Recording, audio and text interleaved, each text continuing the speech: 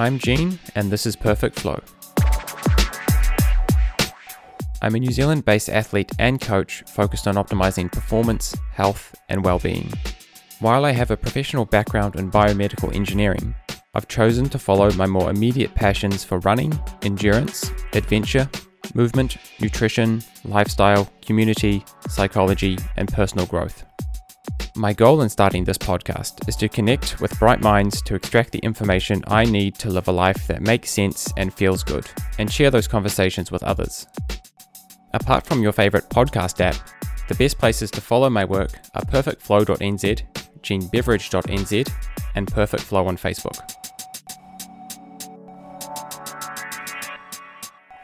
Hey, welcome back to Perfect Flow. Today I'm talking with British psychotherapist William Pullen. William is a psychotherapist who has developed this interesting concept called empathy runs, and he has an app called Dynamic Running Therapy. So this concept is around not just letting psychotherapy take place in a counselor's room, but outside in an outdoor environment with movement and running, possibly.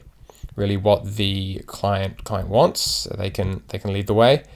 And this has some really interesting effects and implications that we go into in this conversation.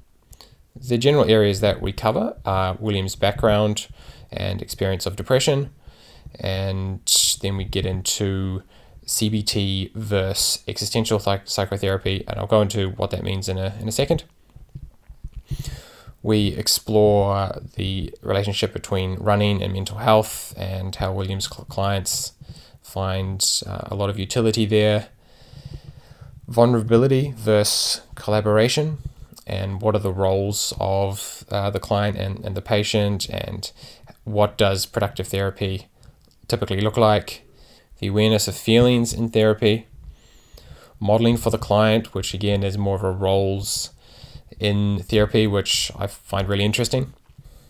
And what William sees moving forward for this running in therapy, these empathy runs. So getting back to CBT, cognitive behavioral therapy, versus existential psychotherapy, I'll just go over the basics of these two different ways of conducting therapy, and they're not necessarily mutually exclusive.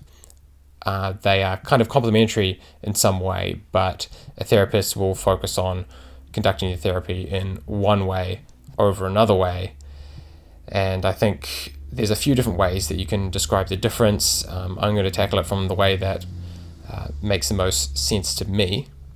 So cognitive behavioral therapy to me is where you're thinking through and learning from past experience and experimenting as well with how you as a personality interact with the environments you find yourself in and with the people you find yourself interacting with, and noticing how your mood and experience and personality change as a response to other things in your environment, and also in response to your thoughts, so the way you frame things. And it requires a lot of back and forward between the therapist and the client, as you would expect, but that back and forward is really about finding some way to describe and understand in a very cognitive sense what is going on. And then you come up with ways to intervene. So what if you reframe a certain scenario in a different way, or you have a different response to something else that happens in your environment, what cause and effect then follows, and is that a better outcome than whatever your default reaction to a kind of situation is? And so that is contrasted with psychotherapy, which is more what William practices, and you could describe this approach as tackling therapy from a deeper, more fundamental level of understanding deeper emotions that you experience and how you come to value some things over others, and why you value things, and really getting that baseline straight, so that when you make conclusions about what kind of emotional experiences you actually want and why you resist some emotional experiences more than others, then you know that you're coming from a stronger foundation. You could also describe this as more of a feelings-based approach to psychotherapy. So instead of asking about how you respond in certain situations, you're asking about why you value certain situations over others and why you value certain emotions over others. And by answering those questions, I think you get a deeper insight into the meaning of life and purpose and freedom, responsibility, all these kind of high-level concepts that we all grapple with. And this approach to therapy deals with those first, and then you kind of move on towards changing your mindset and hopefully your mental state around certain situations. So I hope you enjoyed this conversation with William Pullen.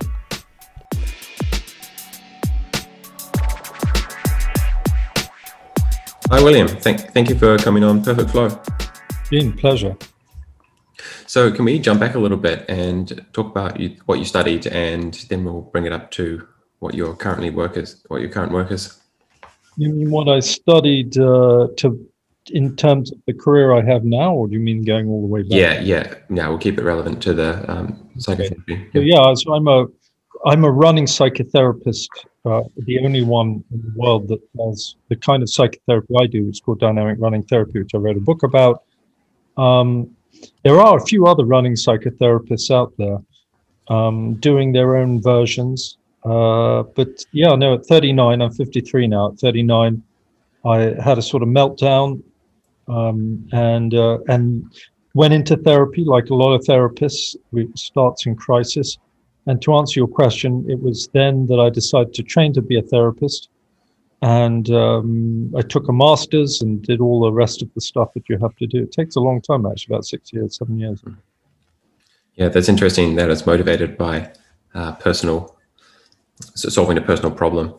Yeah. And I've had friends as well who have had problems with mental health, and the interest in psychology before and after that experience has increased a lot. I haven't had a friend decide to commit to studying and pursuing a job yet, but they're getting close. So yeah, you're not the only one who has been pulled in by trying to solve a personal problem. Yeah, I would say in terms of the therapists, I know it's the majority of us have gone that route, gone through the drama. They call us the wounded healers. I mean, most therapists I know are mad, but they know they're mad. They understand that everyone's mad, that sort of thing. Yeah, is that a really important part of the job, actually having a very sincere empathy for the patient because you've been there? Well, one hopes so, yeah. Without empathy, you're not going to be a great therapist. But yes, I mean, an understanding of your own drama, your own contradictions, your own darkness, your own fallibility. And then, of course, you have to train to be a therapist. And part of that means going into therapy yourself. And typically, that's several years of very deep introspection. And at the end of it, every dark nook and cranny that you possess in your mind and body. It's a tough journey. Yeah. So I think you can have compassion towards a client, and then there's some extra level you can have when you've actually been there, and you can't just list in an academic sense the challenges that they're facing and the best strategies to deal with it, but you have a deeper level of understanding that it might be harder to put words on, but would give you some nuance that may probably harder to study. Yeah, I think that's fair to say. It's definitely an important part of it. Knowing it, yes, it makes you much less judgmental as well. It makes it much harder to be shocked. You understand how quickly people go from hero to zero. Yeah. Cool. So what was your experience triggered by? Well, for me, it all goes back to childhood stuff, as it does for so many. But ultimately, what triggered it was a love affair with a woman from another country, another faith. She was much younger than me. And all of our differences in the end sort of tore us apart, but not before, I'd given it my all. And and I found myself sort of very broken-hearted, which drifted into depression, and it tailed all the way back to sort of childhood abandonment issues. It became a sort of a reenactment of Yeah. an original drama. That's interesting because being brokenhearted is quite ordinary.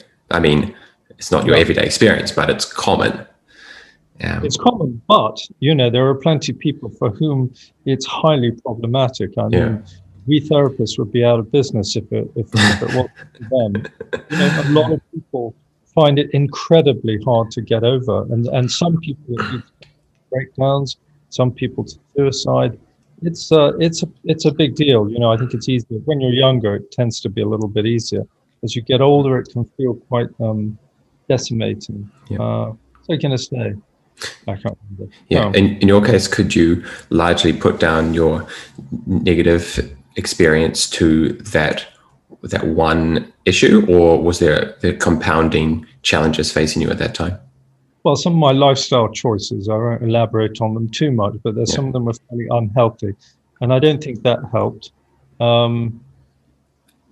But no, I think it was the fact that it all tailed back to childhood stuff, and it all, yeah. And I was turning 40, and it was midlife crisis was a big part of it, I think. Cool. So what kind of clients are you working with at the moment? And can you go through all the different types of therapy that you engage in and elaborate on some of those a little bit more? Because for those of us who haven't been into a clinic where they do all these kind of things, it's a bit of a black box. So if you could elaborate a bit, I would say most of the people I see for anxiety, depression, relationship problems, mood disorders, that sort of thing. That's the bread and butter. In terms of the kind of therapy that I offer, this is where it gets a little complex. I suppose the most common kind of therapy in the world today is something called cognitive behavioral therapy, CBT. It's very behavioral. Somebody walks in, they say, "Oh, I'm not very good with people."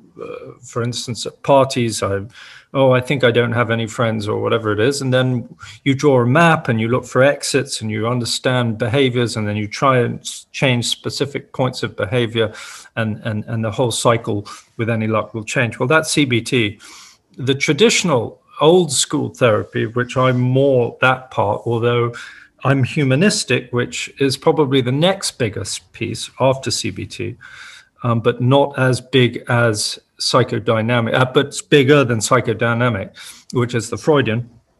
For us, we came out of out of California in the 50s, 60s, and I would say that we're much more focused on understanding who people are and relating to. It's very important, the relationship between the therapist and the client. You're modeling a kind of intimacy that you then hope that they will, and an acceptance for who they are, that you hope that they will then take into themselves and walk out of the room having felt seen and understood and valued. And that's often what people don't feel before they come in. So you offer them that. And then in the psychodynamic model, the Freudian model, you're talking about, as you know, repression of the sexual instincts, and every other kind of instinct tends to go back to childhood. So, I am humanistic, person-centered, with an accent on existential. But I could spend hours going into what that means. But essentially existential, if you know your Kierkegaard and your Sartre, etc., it's all about the subjectivity of the lived experience. In other words, the world is, as I understand it, there is no objective world that everybody else understands. There is just the one that each of us. And the great news is that if I'm the author of my life, then the good news is, and this is why the model works, is when you walk into my office and you say, "Well, my life is hell," I can say, "Well, the good news is it's hell because you made it hell and you believe it's hell, and we can just as easily make you believe that it's not hell." Yeah, that must be something quite hard for someone to explain, though, because they very much believe that the circumstances they're in are being forced from the outside. So, but just before we go there, I wanted you to expand on CBT a little bit more for people who maybe don't quite understand it. So, you mentioned that it's really important to have that intimate relationship between the client and the therapist. No, that was humanistic. That's what I do. Okay. Yeah, can you clarify that a little bit? What, the work that I do, or the CBT? The CBT is a behavioral one with the graphs, and it's the most common one today. The one I do is the humanistic, which is about the intimacy. You want to know about that one? Yeah, actually, yeah, I was a bit confused. So if you could define the difference between those two a bit better. So one is strictly behavioral, which is the first one, cognitive behavioral therapy. So you're looking to understand modes of behavior. You can map them out. You can understand how one thing leads to another, and then you work out where the best place is to exit or change behaviors. It's like training a monkey or one of Pavlov's dogs. Okay. Some traditionalists would say that it doesn't go deep enough and that people will all come back to it. But that's one of the oldest debates. It certainly seems to work for a lot of people. Therapy doesn't work for everybody all the time, every time. CBT works a lot of the time. What I do works a lot of the time, not all the time. And I guess that's the difference, that we are really interested. We put the accent on the relationship, whereas they put the accent on behavior change. All right, that's helping me understand CBT through a slightly different light. I've got a very brief understanding of it, and yeah, I am now noticing that there isn't that much interaction on the individual. There isn't that much of an emphasis on the individual, and it's very much on kind of these cause and effect mechanisms and how you might kind of intervene and kind of jam a wedge in the right spot based on what other people have tried in the past. Would you say that's about right? Some people, that's a bit of a relief as well. I would say some people don't really want to go in as deep as you have to in more traditional therapy. It can feel very exposing. It can feel very anxiety provoking. It's intense. If you go CBT, I'm not saying it won't be intense. It may well be just as intense, but it doesn't need to be. We can just deal with what it is you're doing, what kind of very specific behavior you want to change. I don't have enough friends. When I meet people, I do this or whatever it may be, and we can really just zero in on that behavior and try and change that. But it is also across all kinds of therapy. What we call the therapeutic alliance, which is the quality of the relationship between the therapist and the client, is all important, and that's been shown in research. One of the few things research does show is that if you don't like your therapist, if you don't trust your therapist, if he doesn't inspire confidence in you, you've had it. It doesn't matter how good a therapist, he's just not the right guy for you. So don't sit there and suffer through him or her thinking that, this is part of therapy and this is how it goes down. It can be. Often we do get very angry with our therapists, and that's a good thing to challenge them with. But if it's just day to day, it's just a lousy relationship. You're probably going to want to get out of them. Yeah, that's a little nugget, because I can imagine you saying, I just need to put kind of more trust in what they're doing and let them take the reins and give them a good, honest test.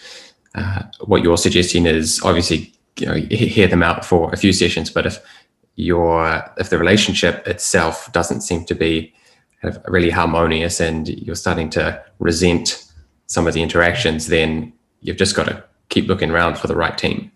Exactly. It should feel like an alliance. It should feel collaborative. If you feel like you're all alone on the other sofa and struggling to keep up, struggling to feel heard, struggling to understand, and that lasts long enough, well, then exit.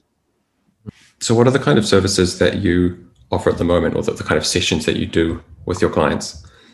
So just regular open-ended psychotherapy, of the kind I just mentioned, humanistic. Therapy sessions are 50 minutes long, once a week typically. And then I do this thing, dynamic running therapy. And that's the same kind of therapy. The difference is it's on the move. I do it in the park. and which adds all sorts of benefits to it, in my opinion. Not for everybody, but for many people. And those are the two I do. Yeah, that's interesting. When did you start doing the running sessions, or was there a predecessor? Was there any other physical kind of session, or you went straight to running? I mean, I've always done a fair bit of sports, not so much right before my sort of meltdown because I was doing other things. But no, I don't know. I still don't really know why I took up running. I just knew that it would be good for me. I was so isolated and depressed and home alone, and I was lucky enough that I knew this guy, this American guy called Chris, who I used to play poker with, and I said to him, "Will you meet me in the park? I've got to get out of my flat." Just I knew that fresh air. I knew anything getting out of my flat would be good. So I met up with him, and for some reason, I still don't know why, we decided we would run and try to become runners. I think we knew it would be good for us, and then I was simultaneously in therapy, and I found myself during these walks talking to him about what was going on in my life, and he was sharing with me what turned out to be the breakdown of his marriage, and yeah, I just, as I said, then and we took up running. We still talked while we were running. I still like to talk. I was out running today. I only run with people who like to talk. That's my thing. It helps me unburden. It distracts me. I find it engaging. And with him, I noticed how it seemed to make it easier to talk, even easier than walking. Somehow you're distracted by all the trees flying past you, trying not to walk into that puddle, run into that puddle. You're distracted in various ways, and that takes away that 10% of you that's watching you, and allows you just to talk freely. Yeah, we'll get into that. So to clarify, you're not just doing running as a point of difference. You think that you could do more running than what you could achieve on a couch. I'm doing more therapy. Yeah. Yes. As a I believe for some people that by doing it while on the move, and it's very important to point out that it's a 50-minute session, even in the park, but every single of those 50 minutes is, in terms of movement, is decided by the client. So it's not them trying to keep up with me. It's not physical training. There's no element of that. If they want to sit down, they can sit down.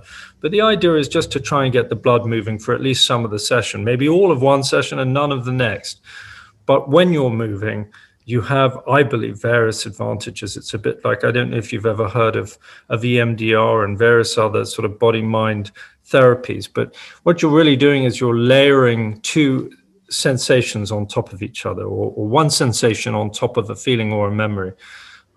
So, for instance, let's say I was deeply depressed, which is typically a feeling of disempowerment and stuckness. If I take you out with me and we go for a run, and you start telling me about how stuck you are, but I layer that with a 10-minute run from point A to point B. Now you're not just a stuck person on a stuck sofa talking about your stuck problems. Now you're layered in with somebody who actually got somewhere from A to B, and it tricks the mind, tricks the soul into loosening things up. You become empowered. You're the person who's actually, you start to notice, well, hang on a second, maybe I'm not as useless as I thought I was. I can run and talk about my feelings. I feel like I'm actually getting into them physically. I'm deciding how this goes down. That's interesting. From a hyper-rational perspective, you could easily dismiss that. And I think I'd be tempted to say, well, if they only, focused a little bit more or focus less, whatever works for them, so that they don't realize that this is just a trick. But if it's a trick and they're really in the moment, and that does change their experience and their mood while they're in the session, then that's what you're going for, right? Yeah, absolutely. I mean, it's not a trick in the sense that we are chimps. We're upright chimps on the move, and we're mythological chimps. We have a history. We have way before we started sitting down in sofas. Most of our DNA, most of our background, most of our mythology is storytelling on the move, hunter-gatherers, etc. We told stories. We were in small bands. and we kept those stories going, and traditions and lessons and morals, all the rest of it. That's how we should be communicating. You should never be sitting down looking at somebody intensely in the eye and asking them what the hell's going on in their life. It's very overbearing. Any parent will tell you, if you ever want to get through to your kid, for God's sake, don't look them in the eye. Take them for a walk, put them in the car, get side by side. Don't put your beady eye on them, and make out like it's not a big deal. You throw in what you need to throw in.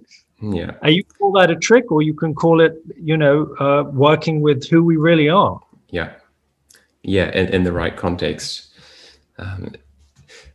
I can also imagine in those situations, is there some sense of achieving something together as a team, as opposed to you're going out and doing something that's semi-distracting? Which of those two ways of looking at it is more true for you? I don't know if either's more true than the other. They're equally true. They're part of there are several aspects which I think provide an advantage to some people, and definitely the lesser confrontational of being side by side. Remember, we were talking about the therapeutic alliances, this sense of collaboration. Well, if I'm sitting across from you in your office, how much are we physically collaborating in that moment? I'm in the chair, everybody sits, and you're in the chair, you sit in. I'm stuck here, you're stuck there, and then I leave. Now contrast that with meeting me in the park, where every step that you elect to make as my client, I have to follow you and take every step. I'm collaborating with you as much as you're collaborating with me. There's nowhere to hide out here. Even physically, you can see my body and I can see your body. There's no, you can see how overweight or underweight I am as I can of you. We are much more sort of revealed. Our ungainliness, the way we run, the way we breathe, whatever it is. I think we feel much more exposed, but fortunately distracted. Exposed but distracted. You don't care, hopefully. Mm-hmm. Is there some advantage for the client to notice how vulnerable the therapist is? Well, that's interesting. So you mentioned, just noticing how ungainly you are. Often if you are imagining a therapist as someone on their pedestal, they're at the top of their career, and they're nice enough to spare some of their precious time for me, then the relationship's quite different to somebody who says, hey, I'm just a human too. And this is something that I deal with from a coaching perspective, because you can come over very, very strong. If people already know that you've been a top athlete and they're expecting, great things from you, and maybe they think you train really in a really focused way, so they expect you to be super strict, and just opening up from the start and just expressing some of your own issues, no matter how trivial, breaks the ice in a way that totally changes the dynamic of the relationship to more of a kind of peer-to-peer feel, rather than like a master and learner feel. Yeah, I mean, wow, this is one of the biggest topics in psychotherapy. One of the things you learn in your training is that telling stories about yourself seldom pays off. Even when you think that this is the one time I'm going to do it this year because I'm told never to do it, but I'll give it a go because it seems like, this isn't really about me, and it's useful, and it really is useful to them. And then you give it a go, and their eyes glaze over, because they're like, I'm paying for these 15 minutes. I didn't come here to hear your stories. We're here to hear my stories.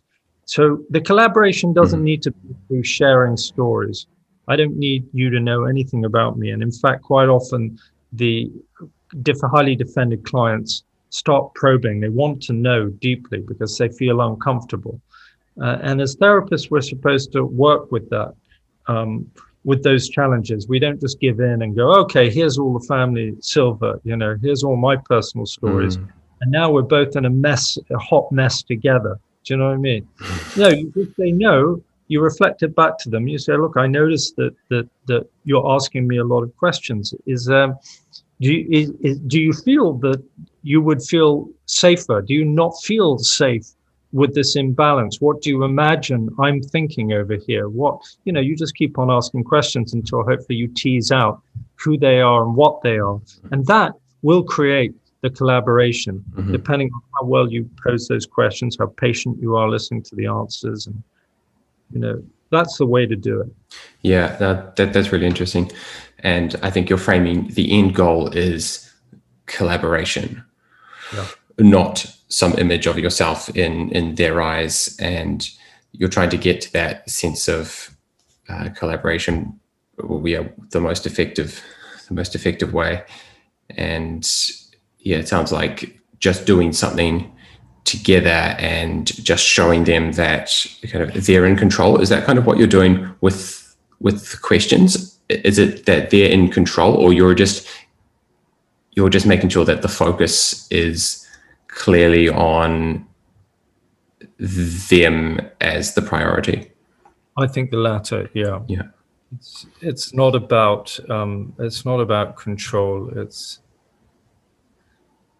I mean, different models see it differently. But I wanted to go back to what you were just talking about vulnerability. So with vulnerability, there is a theory that says that the real therapy doesn't begin until you see your therapist's shortcoming, and indeed even challenge him or her about them. Maybe they're a minute late to start the session, a minute early to start the session. Maybe you catch them yawning or something, whatever it is, or they forget the name of your dead mother, whatever it may be. There is a school that says that in the moment that you dare to challenge, and you talked about the pedestal, the minute you're brave enough to challenge the pedestal, to take away the pedestal, the very pedestal you put your therapist on, realize you or him a favor, and you just go, you know what, I'm taking this away. I need you to be accountable, and you challenge them. And there is a school that says that's when the real therapy begins. With the outdoor stuff, how do you run those kind of sessions? You're just meeting them at their home, and you're just there, ready to go for a run, or how does it work? No, I mean in their home in London. Okay. It takes 20 minutes just to get down the lift. No, we meet in Hyde Park, or typically Hyde Park, or some other park sometimes, at a pre-assigned place, and we head off from there. I start those sessions with something called the grounding process, something I developed. It's not really unique to me, but it's just a short sort of mindfulness exercise that is completely optional, but it helps to ground people into the moment and gives them an opportunity to focus on what they want to get out of that session. With these exercises, how much are you prepared to go down the deeper metaphysical exploration path? And maybe some people are interested in that, but is that something that you see having utility in this, or is it just a lot of effort for people to really understand what's going on in the human mind? And it's possibly easier for them just to become more familiar with a few aspects and principles of their own experience. You should have your own TV show. You ask great questions. You've done a lot of podcasts, but I don't know how you seem to know a lot about what's relevant in this space. I mean, that's a really tricky one too. We call it psych education in the business, where you can go into, for instance, as I mentioned, I'm an existential psychotherapist, so I can get into all the philosophy of Sartre and Kierkegaard. But how useful is that? And how much talking should I be doing in any one session? How much do I want people to end up in their mind rather than down in their heart? A lot of people prefer to stay up here. Let's talk at length about what Kierkegaard really meant. And that's a great way to leave the session feeling strong. It's like, oh, I've been educated, and this guy sees and hears me and understands me, and we're really clever together. But we're not really there to be clever. We're not really there to make sense of things. We're really there to shift emotional states. We're there to make sense of feelings, not ideas. So in as far as explaining an idea might shift a feeling, then it's useful. Yeah. So when you're describing that, it started to sound a little bit more like CBT to me, but it's the distinction is that you're relying on the person's subjective experience rather than these kind of models about cause and effect. Is that right? Am I kind of getting that distinction closer? It's one I'm still feeling new to me. Well, even in CBT, strictly behavioral, when Bob says, "Oh, when I always end up alone at parties." The reason Bob ends up alone in parties is not just because he walks through the door, smiles at everybody, and then walks into a corner and grabs a drink and doesn't move from there. Mm-hmm. That's what Bob thinks parties. Those are Bob's decisions. That's what Bob decided for himself was the right way to be. So he's still in a subjective state. You could argue everything is subjective. It's just about where you want to put the focus, I suppose. Yeah, I don't know if that makes sense. Yeah, it is. It's shifting the focus. So for you, the focus is very much on what is the current person's mental state and actually getting the truth about what their current mental state is, and then exploring ways that they might be able to notice changes in their mental state. And upon their feedback, you would then explore a certain, to develop a tool to kind of achieve that change in mental state. Is that right? Yes, I think that's fair to say. I think that in CBT, and I'm not a CBT therapist, but I think it's fair to say that as you're mapping out their behavior, it's really important to understand the emotional journey that goes on during that, because that's really what's driving most of the behavior. So you want to know, what were you feeling? What happens when you do this? What's a change in feeling? And then, as you're pointing out, when you explore changing of behaviors, when we look for that exit, and I send you to a party on Friday and you try this out, did you feel happier? Did you feel less happy? Did it feel risky? What did it feel like? The feelings, people come into therapy really all about feelings, and that's really where you want to try and affect change. What kind of interactions do you have with someone they know that they're struggling in some way? So they do know they have feelings, but they're not familiar with where to look or how they know they have feelings. And how do you get through that at the start of a session? Because you mentioned that you might do some kind of mental or sounds like almost mindfulness type exercise at the start, but there's a long way to go for someone who is not that familiar with the internal space. Got another great question there, Gene. I would say that's one of the biggest challenges. I'd say it was a challenge in my therapy too. I was much happier talking, analyzing, noticing, reflecting. Anything, I could do anything. I could talk about myself at length as long as I didn't have to feel the things that I was talking about. And it can be a real challenge to get people to sit there with the feeling. And I believe, just me and the kind of therapy that I do and the books that I read, that if you can get a person to just stop for a moment and just say, what are you feeling? It can feel very threatening as well, by the way. But just say, look, I hear you talking about this, but are you feeling it? What are you feeling right now? Where are you feeling it? Do you have a feeling? Where in your body would it be located? Is it hot, cold? You try to make it as real as you can, and you try to give them space. And it can be absolutely terrifying because as one of the major defenses that we have, along with projection and all the ones that you will know, rationalization, and the many, many, many ones that Sigmund's daughter came up with, is what are we talking about here? Now I've lost my train of thought. Intellectualization. A lot of people, overcome by the place and situation that they're in emotionally, will go up into the head. They'll start to analyze. They'll start watching the news a lot, or reading books about their situation and turning it into some sort of interesting analysis, rather than just sitting there with the feeling. And of course, as you start to betray yourself, start to distance yourself from your feelings and go up into your head, whether it's through going to your head or using alcohol, drugs, sex, shopping, every time you try to step away from what you're feeling, if that becomes a pattern of behavior, in the end, the horror of what you left behind just grows and grows and grows in a really anxious way. It's just like, well, now I can't bear to feel anything. I can't even stand the thought of, 10 minutes or 10 seconds of my own sadness feels overwhelming. And does that realization often happen when you're in the presence of the client? They realize that that's actually how they are coping with some things. Did the intellectualization specifically, as opposed to drug, sex, and alcohol? Something that you need to very cleverly make them think that they've discovered. Inception.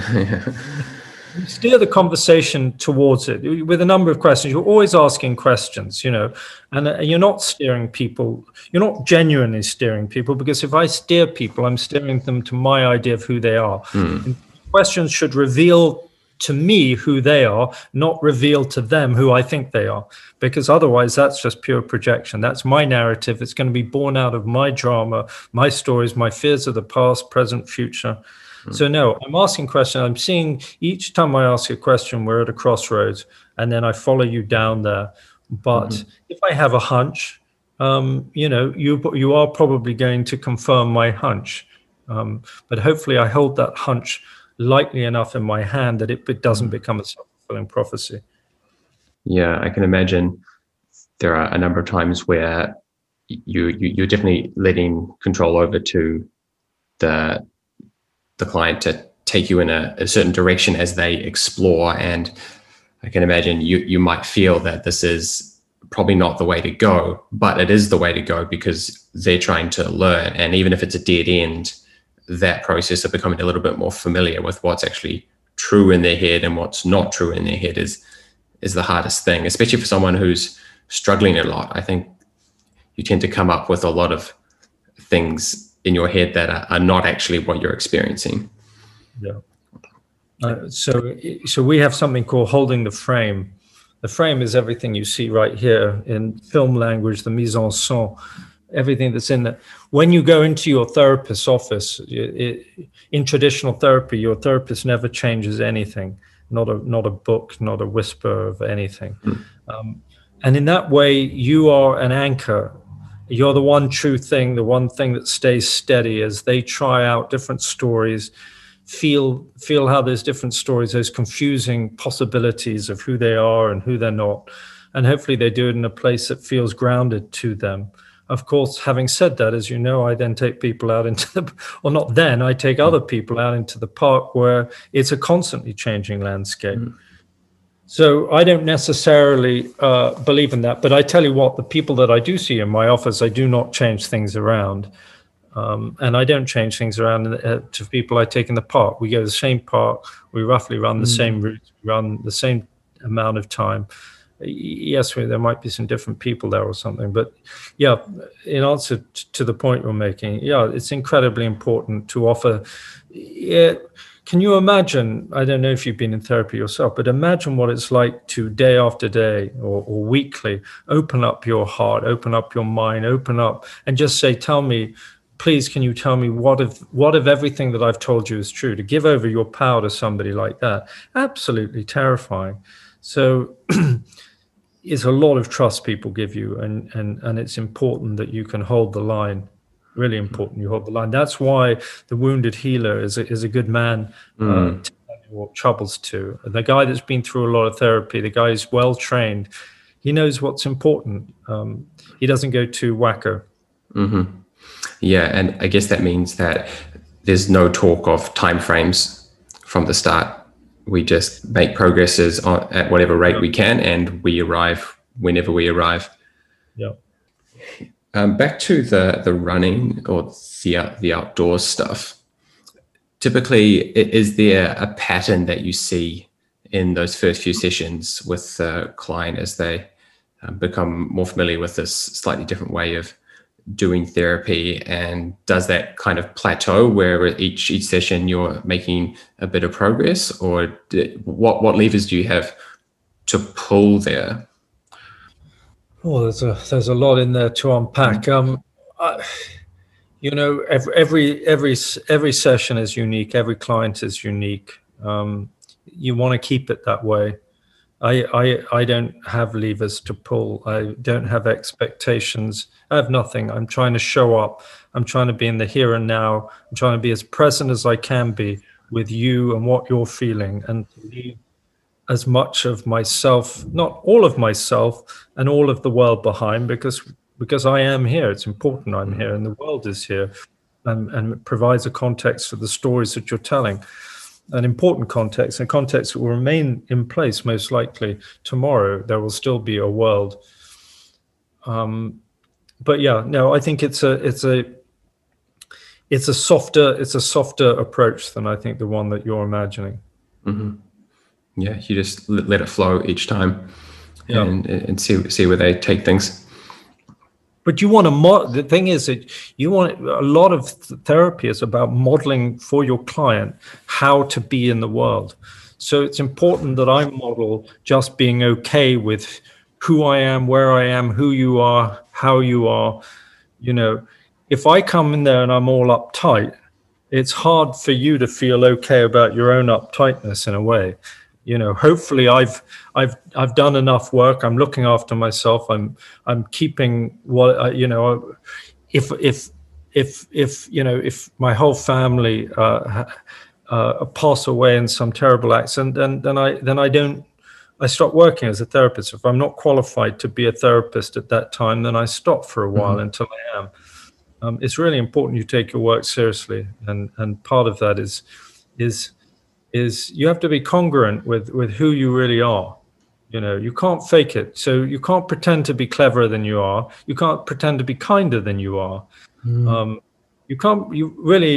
do your best work when you show up as you are, but you show up as the best available version. Not every day, but most of the time.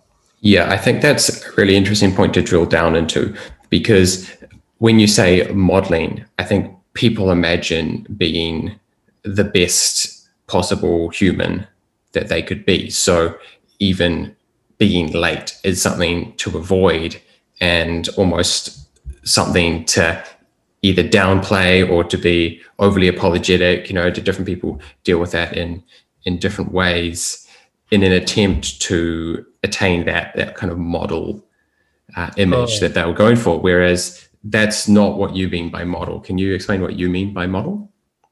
Well, I mean that I should present in the person-centered model. We are a kind of therapy. It's very important that we're essentially modeling a kind of relationship between us that you can then have with yourself. So I need to bring that. I need to bring unconditional positive regard. I need to come from a place where I think that you're a good person, or a good enough person, that you're not a malicious person, that you're and that neither am I. That we don't exploit each other, that's not part of what we're there for. We believe in the nobility or the quality of our exchanges. So that's what I mean by modeling. But you're absolutely right. There are a lot of clients who will say funny things like, am I one of your best clients? Or today I wasn't a very good client, was I? Or What? Yeah. It's interesting. And then you're working through goodness knows what you're working through there. And, sometimes you make light of it, and sometimes you make note of it, and then you reflect it back when it feels appropriate. Yeah. So you're modeling humanistic qualities. You're modeling these more subjective attributes, as opposed to modeling some of the more, I guess, measurable qualities that society often holds in high regard. And that's obviously, you're finding that effective. But at some point, I'm hoping the lesson spills over into the realization that that's probably all that mattered. Do you get there with clients when they realize that the world in their head is the world? Do I get there with clients? I get that with clients. I mean, I don't know. You have to ask my clients. Yeah, They don't. that's right. There is not a. There's seldom a light bulb moment where they turn around to me and say, "Oh God, I realize this is." I think most people do. Yeah, exactly. Most people do realize on some level that most of the shit that's going on in the world is going on in their head. Most of the paranoia, most of the fear, most of it's coming from them. People with anxiety, their problem is not understanding the source of it or the author of it. Their problem is getting the author to shut the hell up. So no, it's less about that, I think. So again, just trying to better tease out this difference between these different types of therapy.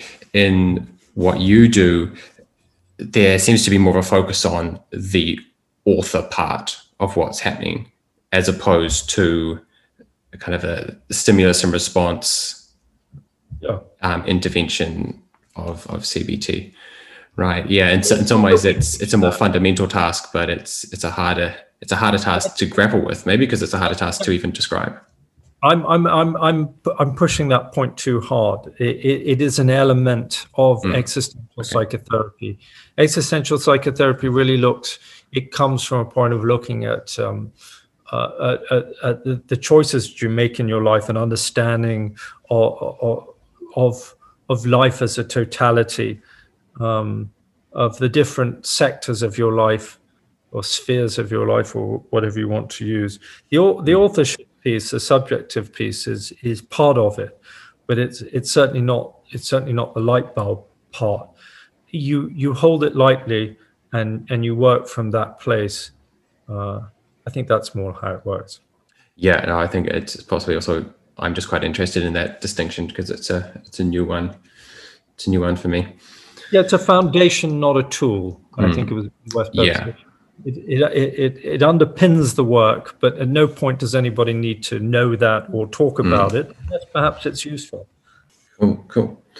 Where do you hope to take this work? Is there more people who are becoming interested in this style of developing that relationship, and is there hopes to teach more people, or what do you see yourself doing moving forward?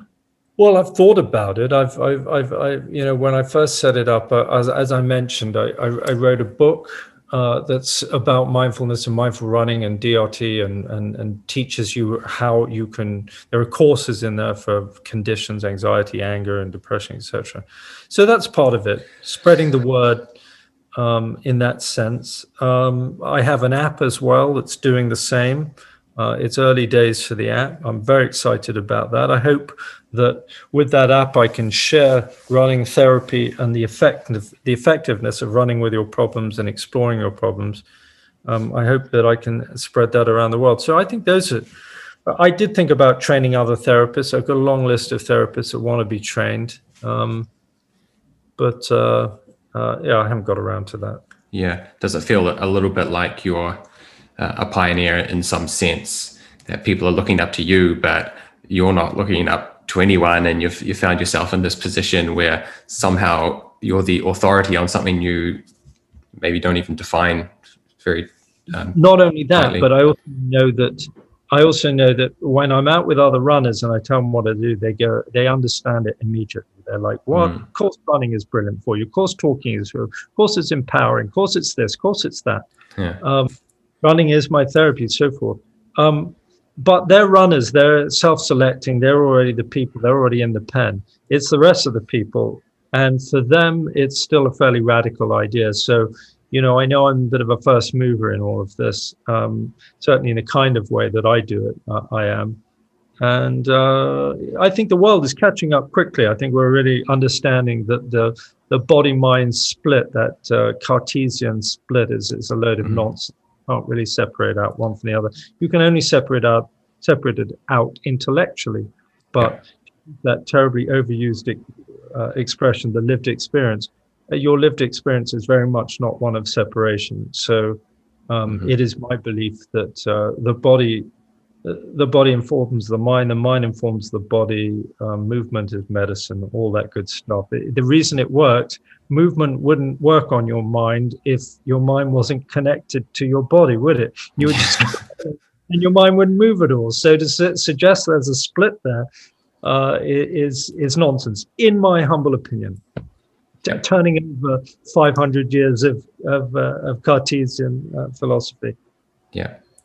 I think there's some really good points, and maybe you don't even need to make that point, and you just have to show someone the door, and as they begin to explore their own mind and see what works and the dynamics within, then I don't know if you even need to model it in a way that we can have an intellectual conversation about it if you and I find it interesting, but the client doesn't necessarily need to understand the bigger philosophical implications of anything, just to have some kind of sense of which direction to go in given their emotional state.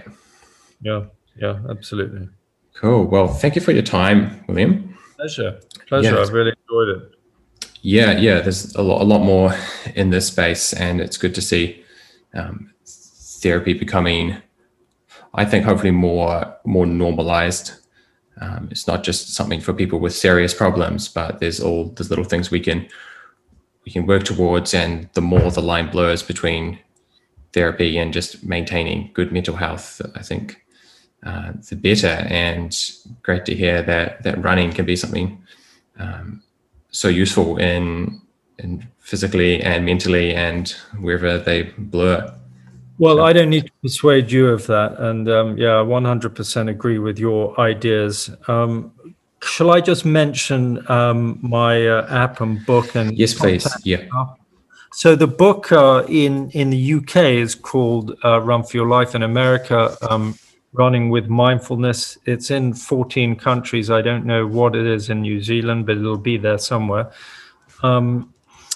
My app is also called Dynamic Running Therapy. My website is dynamicrunningtherapy.com. I'm at Pullen Therapy on Twitter. I'm William Pullen on Instagram, and I'm William Pullen at hotmail.com for anybody who wants to email me with any questions. I'm happy to hear from people. Great. And I'll have those links in the post along with the podcast. Fantastic. Cool. Thank you for your time, William. My pleasure. It's been fun. Have a great day.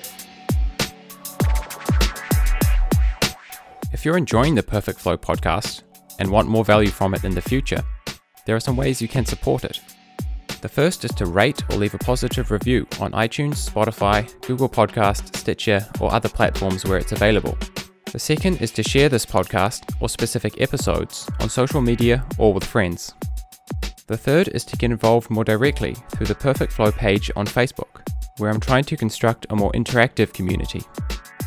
I want Perfect Flow to belong to the listeners, and if you tell me what topics you're most interested in, or even suggest specific guests, I'll do my best to make it happen. This is your opportunity to be part of something that answers your questions and adds value to your life.